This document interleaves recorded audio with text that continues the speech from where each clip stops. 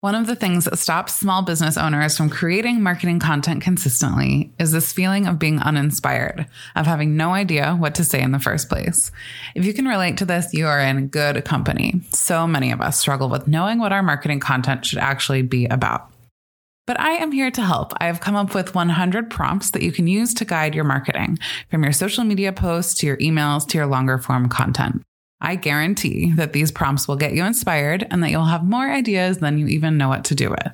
You can download this list of 100 marketing prompts for free at makinggoodpodcast.com/100 prompts. That's makinggoodpodcast.com/100 PROMPTS.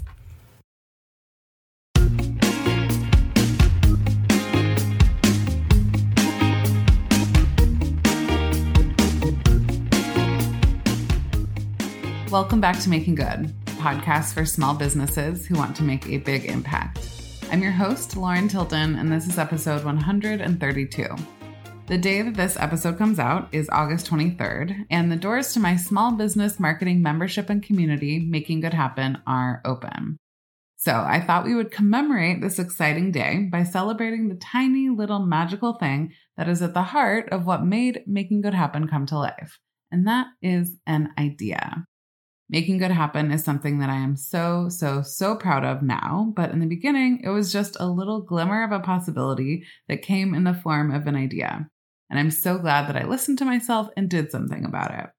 I've done 2 episodes recently about ideas on the private daily podcast for Making Good Happen members, and I thought I would share here some of what we talked about in those episodes to celebrate and encourage you to generate and receive your ideas in the best way possible. So let's get into it. If you're anything like me, you may have struggled with ideas, with coming up with ideas for what to do, what to make next, what to say or create in your marketing, etc. You often feel like in the moments that you really need the ideas, they're not there, even though you seem to have more ideas than you need when you're in the shower or on vacation or taking a bike ride. I can relate to this. I am absolutely an ideas person, but for a long time, I didn't really know how to receive them. I felt like when I needed ideas, I didn't have them, but then when I didn't need them, I would just kind of ignore them or let them float away, only to be kicking myself later thinking, I know I had such a good idea and now I can't remember it. So I'm not an expert on the concept of ideas, but I am someone who depends on having a lot of them. I need ideas for this podcast, for marketing my product-based businesses, Good Sheila and Station 7, for brainstorming with my team, for coming up with occasional new products or product lines, and probably most of all for creating a daily episode for my private podcast inside of my marketing community. Over the years, I've stumbled upon some things that work really well for me when it comes to ideas, so I wanted to share them with you. The first thing I want to say about receiving ideas is the power of quiet. When I'm feeling low on ideas, I like to just get really quiet and put a blank piece of paper out in front of me. For me, I do this on a physical paper. If you're more of a digital person, use a Google Doc or something. Anyway, I just let myself sit quietly and see what comes to mind. It's important not to judge yourself if nothing comes right away. Sometimes I have to sit there for a while before anything comes to me. But usually something does eventually come, and then one thought leads to another, and I'll often end up with several ideas in one sitting. I encourage you to just keep waiting for more after you've got some down, because usually there's more on the way.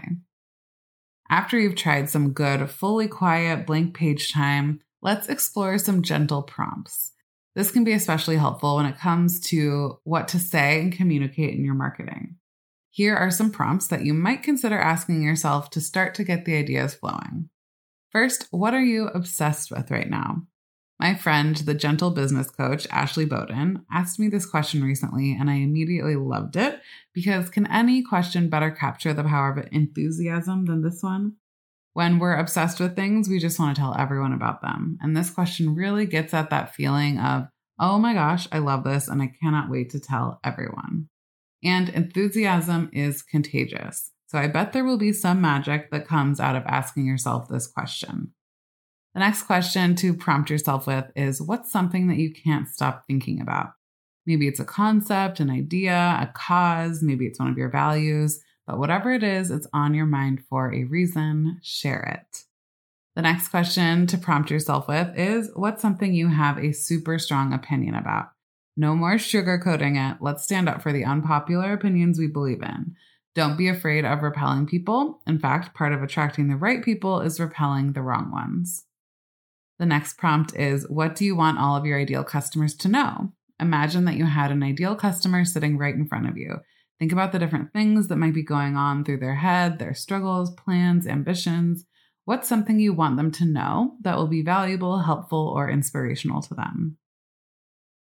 The next prompt is, what's something you learned recently? One of my favorite ways to keep my content fresh is to constantly keep people posted about what I'm learning. When I have new ideas, learn new tricks and skills, I love to share it with my audience.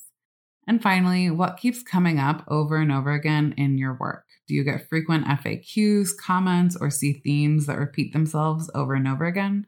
This might be something you can address in your marketing. Okay, so we've talked about getting quiet and then some gentle prompts we can give ourselves to start generating ideas. The next big thing I want to say about the art of ideas is about storing them. I think that probably the biggest game changer for me about ideas was when I started actually recording them right when they came to me and not just having this vague notion that I wouldn't forget it or that it didn't matter enough to write down.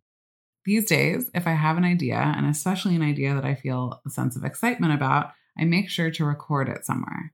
Now, even though, like I just said, I'm mostly a pen and paper person, my preferred place to store ideas is actually in my iPhone Notes app because it syncs between my computers and my phone, so no matter where I have the idea, I can access it anywhere else. With this method, no matter where you are when you get an idea, you can just record it and then let it go from your head. Don't have that pressure to remember it and get back to whatever you were doing before. Sitting at dinner, trying to fall asleep, hiking through the woods, whatever. In fact, when I decided to create an episode in the private podcast called How to Receive Ideas, this is exactly what I did. I had the idea of this episode. I put it down in my notes app. I also had a few bullet points below so that when I sat down to get the episode ready, I had a good sense of where to start, which makes your work so much easier when you actually get down to it. Which brings me to my next point about receiving ideas, and that is to write down everything that's on your mind relevant to the idea. Get it all out. Sometimes you'll have a simple idea, like, I want to start selling calendars, and maybe that's really it. But sometimes you'll have a more complex idea, and in your head, there will be other info to write down. So, for example, when I had the idea for the private podcast episode, How to Receive Ideas, I wrote down 3 different bullet points that I knew I wanted to cover in the episode: getting quiet, storing your ideas, and brainstorming with others. Of course, the final episode included more than simply 3 bullet points, but since I wrote down everything that was in my mind related to that idea at the time that I had it, I didn't have to go around trying to remember what it was I wanted to say. I had it accessible immediately. The final thing I want to say about ideas is the power of brainstorming with others, or at least verbally processing your ideas. A lot of times, simply the process of explaining your ideas and thoughts to someone else will help clarify and solidify them in your mind. So even if you don't get a single new idea from someone else that you're brainstorming with, simply the act of saying it out loud to another person can help you make sense of it in a way that's very helpful. But other people often will also say things or suggest things that help give your ideas the oomph they need to be able to become something even better. And even if you don't go to other people, I think you can still get some of the same benefit by just journaling about your ideas and explaining them out on paper as if you were writing it to someone else. This process of organizing your ideas for someone else can really help add depth and clarity. Okay, so to sum up my main thoughts on ideas and how to receive them, I recommend that you get really quiet and let things come to you, that you give yourself some gentle prompts to get the ideas flowing, that you write your ideas down immediately with as much detail as you have, and that you process and give shape to your ideas by talking it out with someone else or even just out on a journal.